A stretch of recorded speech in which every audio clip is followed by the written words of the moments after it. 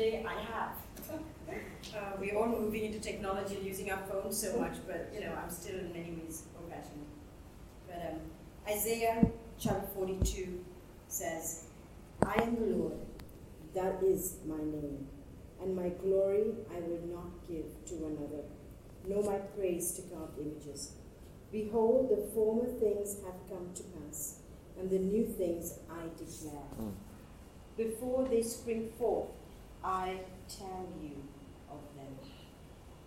And I really want us to understand that God is in the business of telling us, of communicating with us the things that He has already preordained to happen in our lives.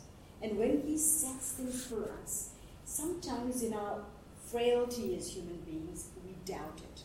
And it really comes back to Genesis, when God spoke an instruction to Adam and Eve, and the enemy came to him and whispered in his ear, has the Lord really said?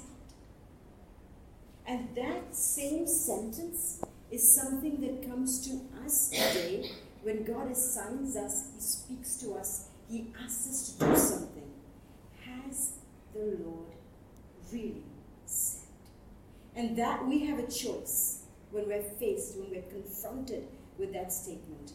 We can either give in to fear and uncertainty and all of the stuff that the enemy puts within us to feel like, has God really said?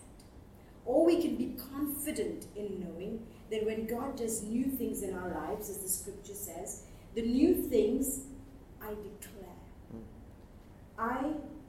They spring forth. Before they spring forth, I tell you of them. Before. Not when it's happening, not when we're in the midst of it, before it happens, which means when we're at that place, nothing is happening.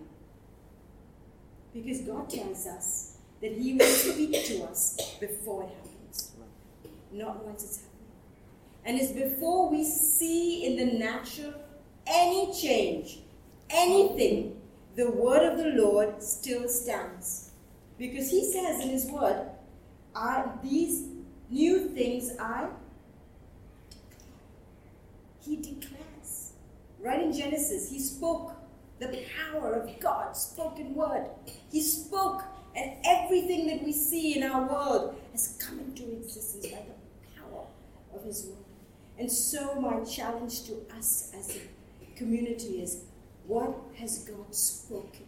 What has God declared into your life? Even when you're at that stage where you don't see anything, before they spring forth, I tell you of them. Let's move to faith. Let's move to trust. Let's move to aligning ourselves with the spoken word of God. And then in each of our lives, in each of our families, and in us as a community, we will be able to be right in step, in alignment to heaven's purposes, so that truly it will be thy kingdom come, thy will be done, on earth as it has already been established in heaven.